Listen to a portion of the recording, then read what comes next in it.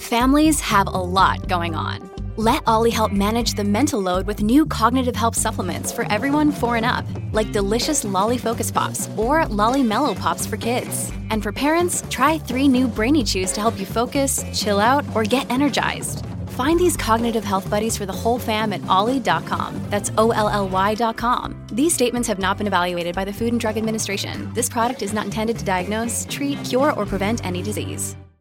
Welcome, everybody, to this week's podcast episode for the Financial Freedom for Physicians podcast. I'm your host, Dr. Christopher Liu. And as you know, we talk about 4 pillars of freedom: time, financial, location, and health freedom. And so in that light, the podcast is growing, and I love bringing on entrepreneurs, investors, people out doing outside the box thinking to inspire you and educate you. And so today we have Ricky Blair. He's the founder of Platform 7, The Alternative, and we're going to talk all about mentorship, success, the educational system, personal development, and all about his journey. So Ricky, welcome. Thank you, Christopher. Thanks for having me on this morning. Yeah, we connected through Podmatch, and like I said, you're really, I love interviewing successful people. So tell us more about yourself, your journey, and what you do, and we'll go from there. Okay, I'll give you a very high-level overview of my story. I'm from the UK, as you may hear from the accent. I grew up in London, and I failed the education system pretty badly, to the point where I had no choice but I wasn't able to stay on in higher education, so I left school at 16. Didn't know what I wanted to do, but as cliche as it may sound, what I did know was I wanted to be free. And I think in order to be free, financial freedom is a big part of that, which is why it's quite fitting what your subject matter is about on this podcast today. I went into the world of commercial real estate at the age of 16. I had no desire to go into that. It was the first thing I tried. I started at the bottom of the ladder, as it were, and I think everything changed for me personally. When I turned 17, I got a call out of the blue from a man called Nigel, a very, very successful entrepreneur. He was a real estate guy. He is a real estate guy. And he is what I would classify, it's funny because I talk about my journey with Nigel, who is my mentor, a lot, but he is a legend when it comes to achieving passive income. And basically he took me on this journey, and he taught me all the things that I guess school didn't teach me, from basically what it takes to put it bluntly, design whatever life you want and have the success and have the life you want to create for yourself.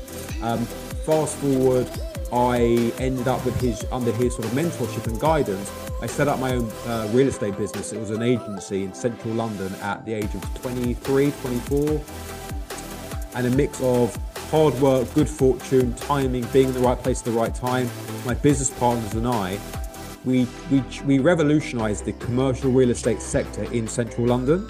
And basically we built this fantastic business. It was a lot of fun.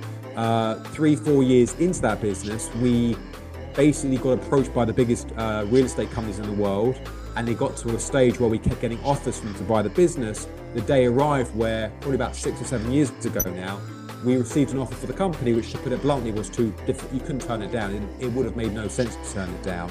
So we accepted the offer, we sold the business, which I guess, to put it bluntly, was a deal that changed my life. I had to stay on with that business for 4 years. That was part of the agreement. And I really got a little bit bored whilst sort of seeing out that process.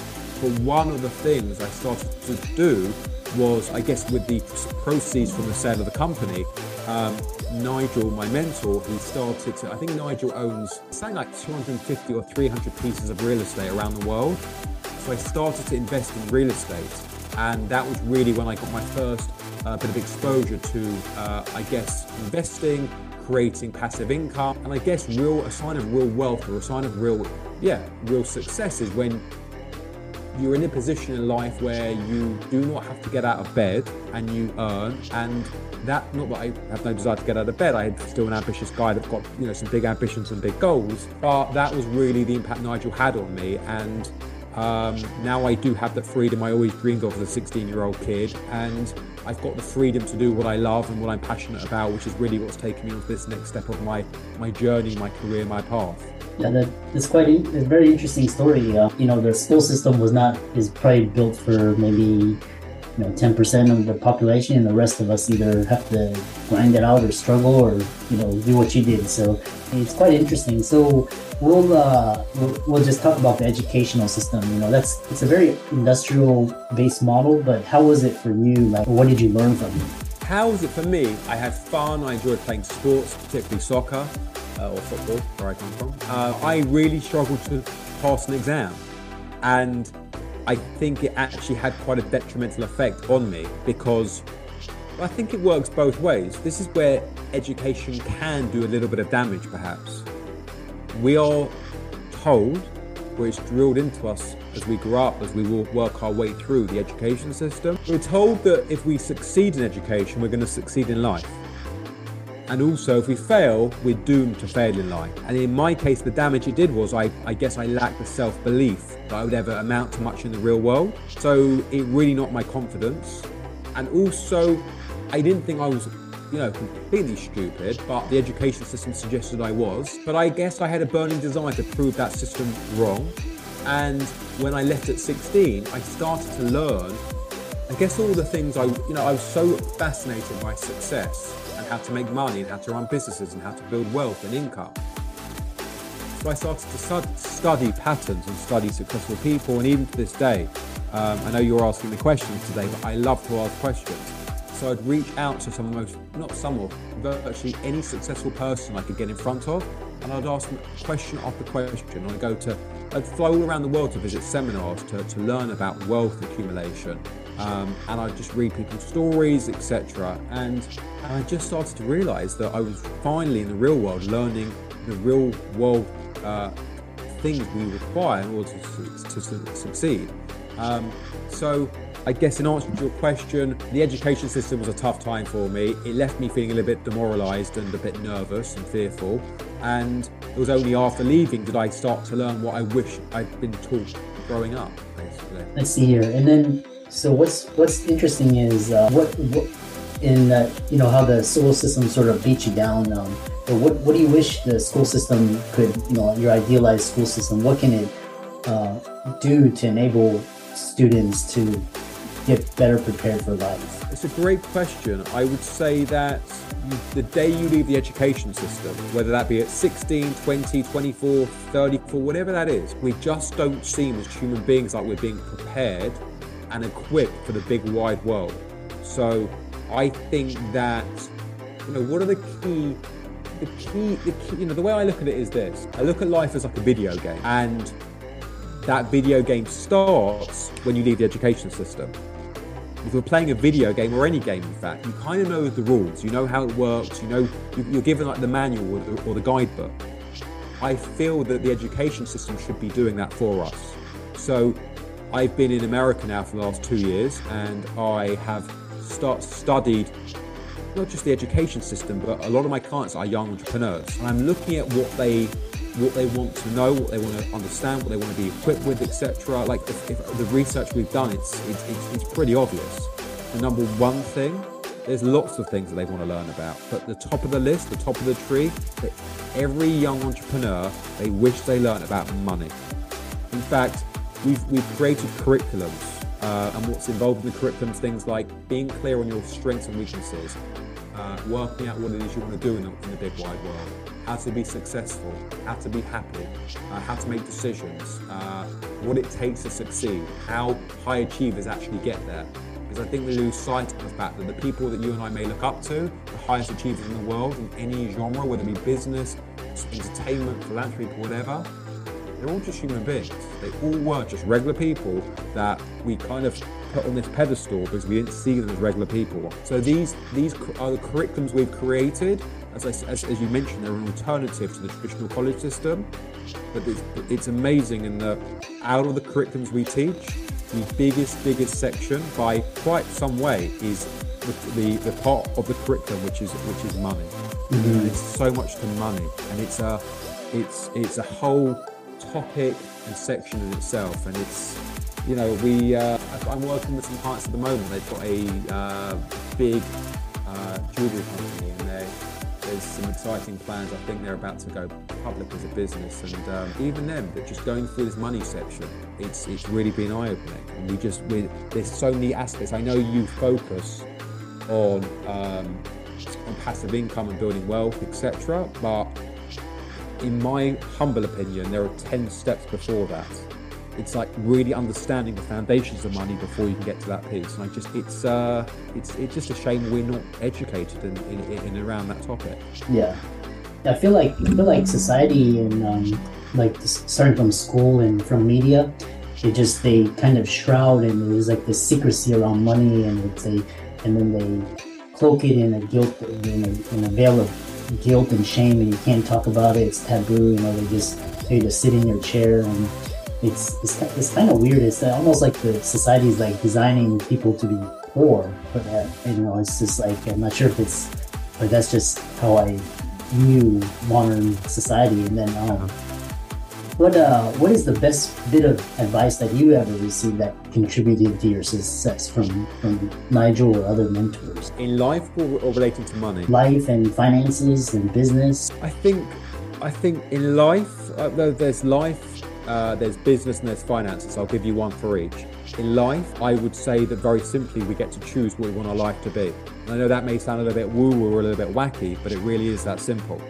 Most high achievers that achieve wonderful things, they actually made a decision that's what they wanted. We can choose whatever we want.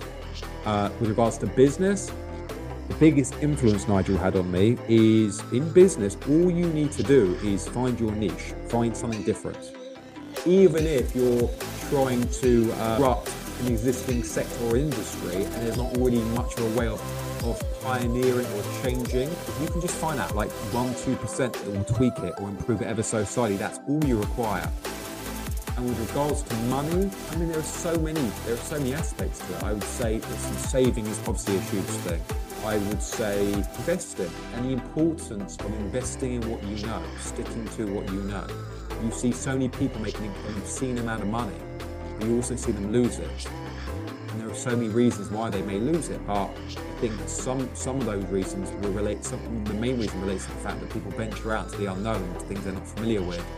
And I think sticking to what you know, being the master of something is very important.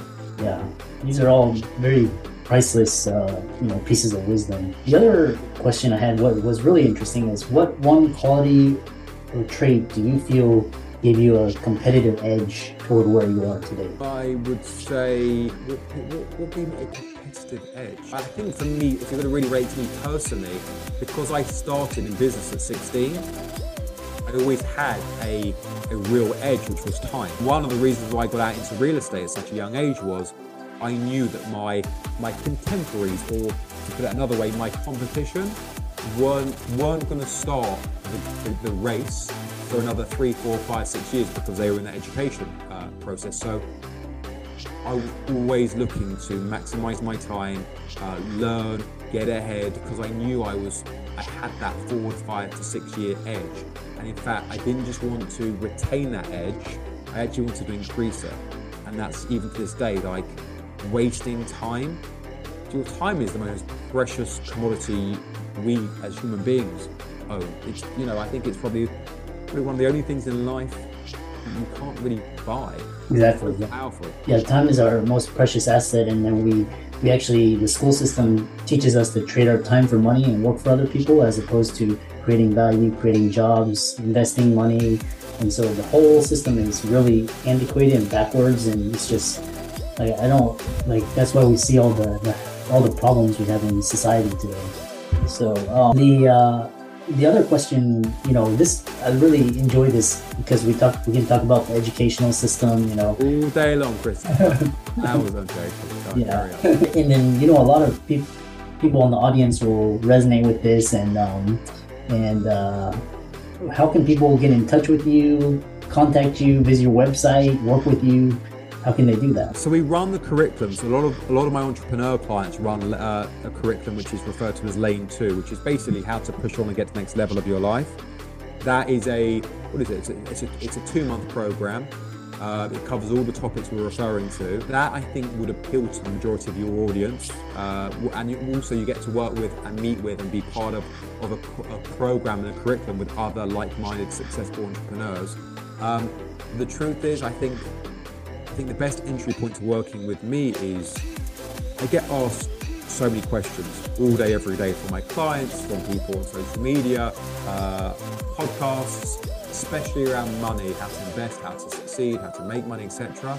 I've got this subscription where every month I do 2 slots a month, hour each, where people can literally join on. It's like $75 a month, and they can ask whatever they want, literally. Money, investing, saving, and also not only do you get to, I guess, get some clarity or answers or talk about some of the things you and I have discussed in more detail today, but because you're being surrounded by other like-minded entrepreneurs or ambitious people, you get to learn from their questions and their journeys as well, and people sort of keep coming back month after month. So that's probably a great way to initially connect with me and my work. Sure, you can follow me on Instagram, etc. as platform_7 SEVEN. But there are various different ways. Or just send me an email, whatever works for your audience. Yeah, and for all the listeners out there, Ricky's resources will be in the links and show notes. And Ricky, any last minute parting words of advice, wisdom before we call it a day? Yeah, I will give you one last piece, and on the basis this entire segment and this entire show is all about all things money, I would say to you that just don't let money be the focus of your life. Focus on the impact you want to have, focus on what you're creating. I always say it to young entrepreneurs especially, the money will come, the money will take care of itself. If you are focusing on serving your clients or creating something or making an impact on the world or improving something or offering people value, you don't need to worry about the money. That takes care of itself. Well said. And with that, it's been a great conversation. I really love talking to cutting edge people, just people that are really just outside of traditional, the whole matrix. And so we look forward to hearing about your future success. Thank you, Christopher. It's great to meet you. Thank you for having me on.